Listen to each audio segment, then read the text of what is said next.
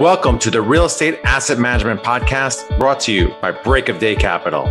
The show focuses on educating syndicators and apartment owners on how to build systems and manage their properties more efficiently to become a best-in-class operator. 100% straight talk. Let's jump in.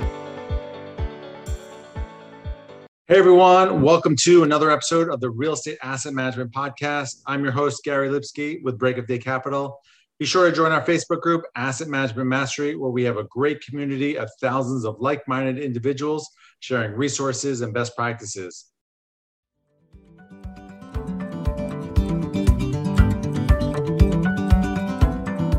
Choosing the right insurance coverage for multifamily properties isn't that complicated if you know who to talk to. At the Garzella Group, we're uniquely qualified to help you navigate the range of policy choices you have, and we're committed to saving you 30% in the process. We do intensive market research and have nationwide relationships, so we can find coverage other insurance brokers simply can't. We should talk. Go to quotenow.biz and we'll start the conversation. Today on the podcast, we have Randy Langendorfer. Randy is president of InvestArc Properties and has been in multifamily since 2014, both as a general partner and KP in 700 doors and as a limited partner in over 4,000 doors. Randy has a bachelor's degree in accounting, information systems, an MBA in finance, and is a CPA. Welcome, Randy. Can you start by telling the listeners a little bit more about yourself and what you do? Thanks, Gary. Well, first of all, it's a pleasure to be here. I really appreciate the opportunity.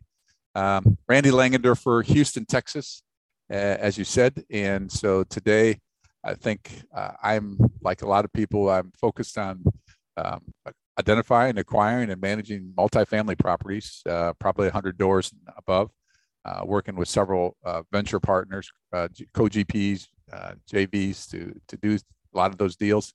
I'm still currently employed, at least for the foreseeable future, as a full-time employee here in a large academic medical institution in the Houston area, and I still enjoy that. So I do that because I can, and I enjoy doing both for the time being.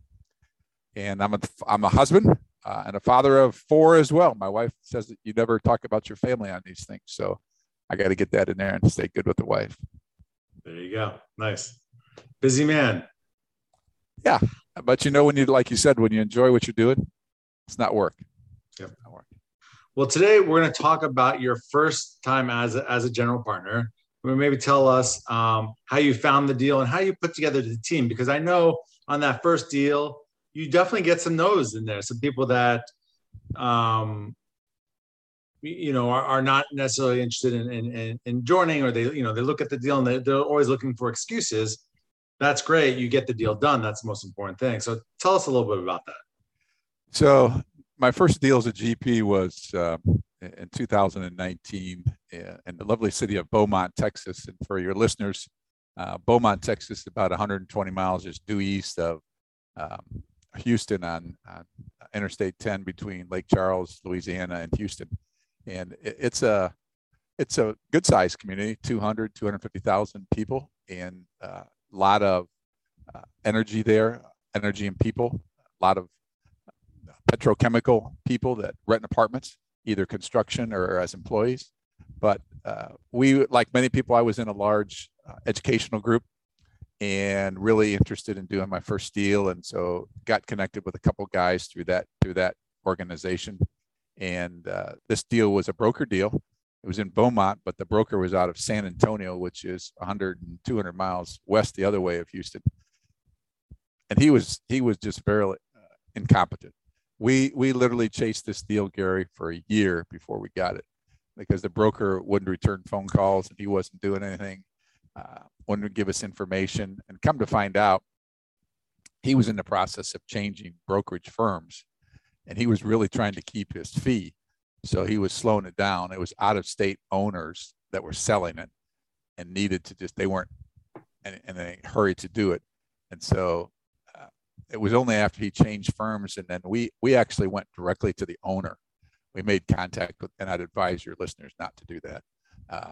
Because sellers don't really like that, especially the brokers. But this guy was so incompetent. We went to the seller themselves, and we basically paid him the fee. He got his fee in the end, but we really communicated with the seller directly.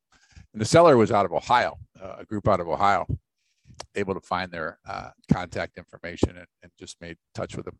And once we did that, the information sharing kicked off an awful lot. So we closed in I think December of 18. December of 18. Excuse me. We closed in December of 18, and after literally chasing this for a year. And so persistence pays off. Yeah, that's what I was gonna say. I mean, that kudos to you. Like, you win deals because you move by speed or persistence, and you stick with a deal because sometimes it falls out, sometimes the process gets screwed up somehow, some way. And we had a deal. We were in a best and final, and it fell apart because the seller didn't know their prepayment penalty. And so we assumed the loan. We got $1 million discount, and that is going will more than Wow. triple, 3x the returns. Where we recently put it on the market. So stuff like that, persistence, like you said, and being aggressive gets you deals. So you bought this property. You finally bought it, and then you had some issues along the way. There was a fire, I understand. And what happened there? So just one other piece I should have given the audience. So this is a classic 1965 build, 139 doors, flat roofs, and a chiller boiler property. And so if any of your listeners come across the chiller boiler property, turn the other way and do not proceed, as I was advised by a mentor in this deal. But I was so determined to do a deal that we went ahead and bought it. And so we closed on it December of 18. I said 139 units. We maintained the existing property management company because they had been there forever, and a lot of long-standing tenants. I mean, 10, 15, 20 years that had been in the property. We retained them, and I'm sitting in my office on I think it was a Tuesday afternoon, and I remember vividly getting a call from the property manager. It says, "Randy, the building's on fire." I'm like, "You're kidding, aren't you?" "No, the building's on fire. Turn on the news and you'll see it on the news tonight." And it really was. The local news from Beaumont, was out there on the streets in front of it. And I'm going, "Oh my gosh." And so, that really began it all in terms of just digging in. And I've had people tell me that if you do multifamily long enough, you're going to have either a crime or murder or a fire on your property. I didn't think it was going to be 2 months or less. And so, but yeah, that's the backdrop on it. So then what happened next? How many units? Yeah. How did the process go getting it fixed, working with the property management company? I knew there was some turnover there. So talk about that. Sure.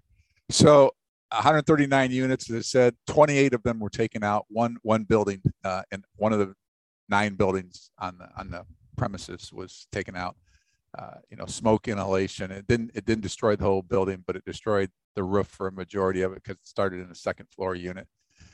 And basically everybody in the building had to be evacuated. And so there's the first thing, right? And you really learn a lot in times of crisis of people's character and stuff. And we had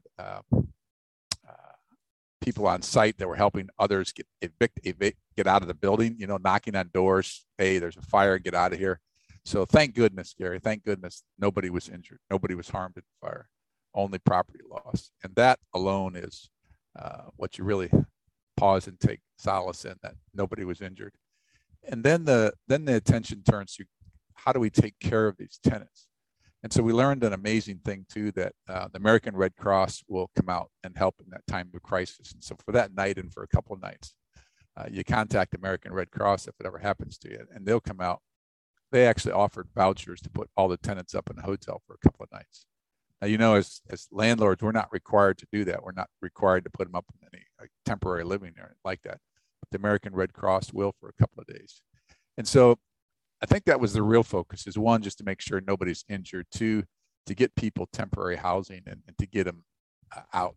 And then once they get the temporary housing, right, they want to come back the next day and they want to clean out their apartment. They forgot the dog, they took the animals, but their dresses or their clothes or whatever. So, it's by then, you got the tape around the building because it's a fire scene and the fire inspector's got to come out and inspect it. So you can't let people back in and stuff till after they clear it. So the next phase is that with the fire department, making sure that, they got to determine the basis of the fire. What was it? Was it a faulty building, wiring? Turned out to be another note to file for future reference is a barbecue grill on a patio. And don't know if it was tipped over or fell over or what, but that was the cause of the fire. And so there's a lesson for the future too. Like I said, is no grills on your properties in the future. So once we get to tenants taken care of, I guess the other lesson learned for me was really then it was communicating with investors. How do you tell your investors this happened? And I'm not saying a positive spin on it, but I think the venue I took was I tried to reach out and verbally or call all the investors I had in the deal and tell them, rather than sending them an email, trying to make it personal. One, the investment's still safe. The fundamentals are still there. We have insurance. Your investment is protected, and we're going to get through this. And that was the other second major message point there. And then, after you get the tenants safe and after you talk to your investors and reassure them everything's going to be okay, or that we're on it, then it's starting to the rebuild. And so then it's getting insurance involved, telling your lender, making sure your lender knows you had a fire, and just so you're in good standing with the lender, and starting to get assessment bids and how long can it take. And so that took, I don't know, weeks. And we had loss of income insurance. But what I didn't know at the time that I've subsequently learned, right, is that doesn't kick in right away. Most first-time syndicators think I got loss of income insurance and they'll pay me, March's rent in March. No, you have to get the property entirely rebuilt and lease it back up before they'll give you cash for that. At least this vendor did. At least, I don't know, maybe you have a different experience, Gary. But so those are some of the starting points for me. Let me just take a pause there. Any questions I can answer? Yeah, no, this is great. And then, so while you're doing this process, what about the American Red Cross sets them up for a few days. What happens after that? Yeah, so you basically, obviously we're as I said, as landlords, we're not responsible for that in the event of fire. So they have to find their own place. Now we tried to give them through the American Red Cross and some other properties that we knew of in the area, pointing to some people, but they're really the basis of it is they got to find their own. We can't do that for them, nor are we going to pay for it. The other major takeaway in this, though, is in your leasing parameters is to make sure that all of your tenants have rental insurance, because there is really the short answer. Your tenants should all have rental insurance, and that protects them in this very situation. So if there is a fire on the premises, or their goods or their personal property is damaged, destroyed, that they're protected. And you got to make sure that it doesn't expire, because at times it does expire. So then you're really in trouble. Yeah. And the other one is you want that because, like, if they run into the building in their personal car, their renter's insurance will help cover. So it's not just their car insurance or something else. They damage the property somehow. So yeah. But that should be part of your lease renewal, right? Every year is to check off the leasing agent should validate they still have renter's insurance required. And I know during this process you also had some issues with the property manager, correct? Yeah, this was you look back at this now and it was, it's funny now, but it certainly wasn't funny at the time. So yeah, when we bought the property in December of 2018, we had retained the property management firm, as I indicated, and they had owned another property that my partners were involved with in the local market in Beaumont, Texas, kicking butt and taking prisoners on it. And they had a super rock star leasing person or on-site manager that was just doing everything right. Tenant relationship, collecting rents, raising rents. Well, we come to find out after we'd taken this, well, we knew it during due diligence, but we wanted to give her the fact that the on-site had really been there about 25 years on-site. She was, I'm going to guess, a mid-50s, maybe a 60-year-old woman who had been there the entire time and really raised her family there. She knew all the other tenants and called them by name and knew their families and et cetera, just a real personer. But what she did is her problem was she just had a real problem in telling tenants that the leases were going up, that they were raising rents. And so we made the decision shortly after the fire, probably in late March, early April, that we needed to change the on-site. We wanted to retain and give the property management company itself the opportunity to continue, but we wanted to train out the on-site property manager. And at that time, with the construction and we became very involved in the property as owners, more involved than traditionally owners are. So we helped review and interview the on-site property managers because we were waffling if we were going to remove both the on-site and the property management company, but we decided to just change the on-site property manager. So we were very involved. We ended up hiring a young woman who was she had a commercial real estate background. She didn't have any multifamily background. And so we were willing, and in Beaumont, Texas, there's not a big market for multifamily leasing agents and property managers. So we hired her, and it was a good move. But we found out that she had very little support from the property management company itself, and it just continued to get worse. And so the property management company, in an attempt to get things right with us, the owners, brought in this consultant, and the consultant ended up making it even worse with personality conflicts between the construction company and the on-site, the new on-site. So long short of it, we ended up, we let that ride for a couple of months, and we ended up having to remove the entire property management company as well. We maintained the on-site, but we got rid of the property management company because they just didn't have any support for the on-site. And it was really then, Gary, when you realize when we got a new property management company in there that did have support for the on-site, had training, had protocols, had manuals, had tools. She was taking checks to the bank, the on-site was. And that's, there's easier ways to do that, as you know, by faxing stuff, scanning checks in, moving to electronics. But anyhow, it's not till after you've had a bad property manager, I always say, do you know what a good one looks like and how they really react. Absolutely. And a lot of times, if a person's nice, you give them a chance, you go over, your expectations, and you give them too long of a leash because you want to give someone a best chance to succeed. And then afterwards you're like, man, I should have done this like ages ago and not waited. And oh my God. what all the things I missed and should have done earlier. Yeah, exactly.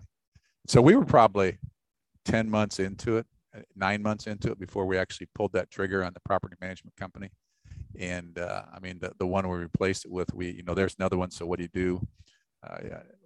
Luckily it's commutable for us, but we started talking to a lot of different other owners in that submarket that we had known, who they used, what they liked, disliked, started interviewing property management companies, settled on one out of Houston here that had a big presence in Beaumont and had already so they could leverage personnel, maintenance, et cetera, support for this new on-site. And again, in that time period, we were going through the rebuild of the fire at that time. So, I teased that as we were debating to get rid of the property management company, we and I, representing the ownership team, became very detailed oriented because failure was not an option. So we were going to make sure this was successful. So we became extremely involved. I was probably working 10 to 15 hours a week on, leasing rates, maintenance requests, and finding vendors and paying vendors and helping get inspections. And I joked that I got my honorary PhD in property management on on my first deal. And I never want to do it again, I can tell you that. But it was a great learning experience as a newbie in a syndication, and also the kind of the do's and don'ts from property management. Well, I admire your, how you communicated to investors, and you got hands-on. Like you said, there was, you had to get it done. There's no excuses. And at the end of the day, I understand you guys did very well, correct? Yeah. The good news is we bought it right. So at the end of the day, we sold it 21 months later, and we 2x'd our investors' money. So at the end of the day, again, it was a great learning curve, and we did well. But I never want to repeat that experience. That's why we hire property management companies. Good property management companies. Yeah. Good property. There you go. That's the key there. Good property management. So if you're talking to a newbie and they're looking to do their first deal, what are like the 2 to 3 biggest takeaways you have from this lesson? Yeah. So the first one is, I really will not even entertain as an LP or a GP today a chiller boiler system. We could go on, and after we changed property management companies, then the chiller started to go bad, and we had all kinds of potentially the boiler went bad in the middle of winter when it started getting cold. Boiler goes out, and if the boiler goes out in 139 units, all 139 units go out. It's not just 1 or 2.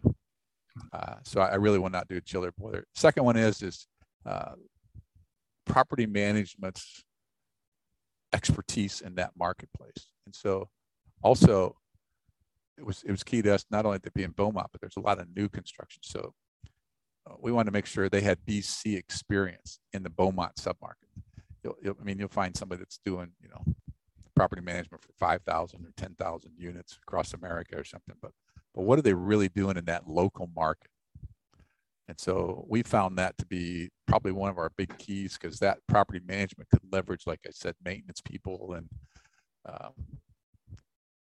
sending people over to our property from their other properties to fill in for unit turns and stuff like that. So no chiller boilers, property management experience in the local submarket and in your class of asset. This question I ask all of my guests: what is your asset management superpower? Wow. I'm not sure I have a superpower, but I would say that my superpower, if I had one, is really just persistence and a doggedness and attention to detail. Maybe that's more than one, but I think as an asset manager and you're overlooking the property management, you really have to be detailed oriented. You have to stay on top of them.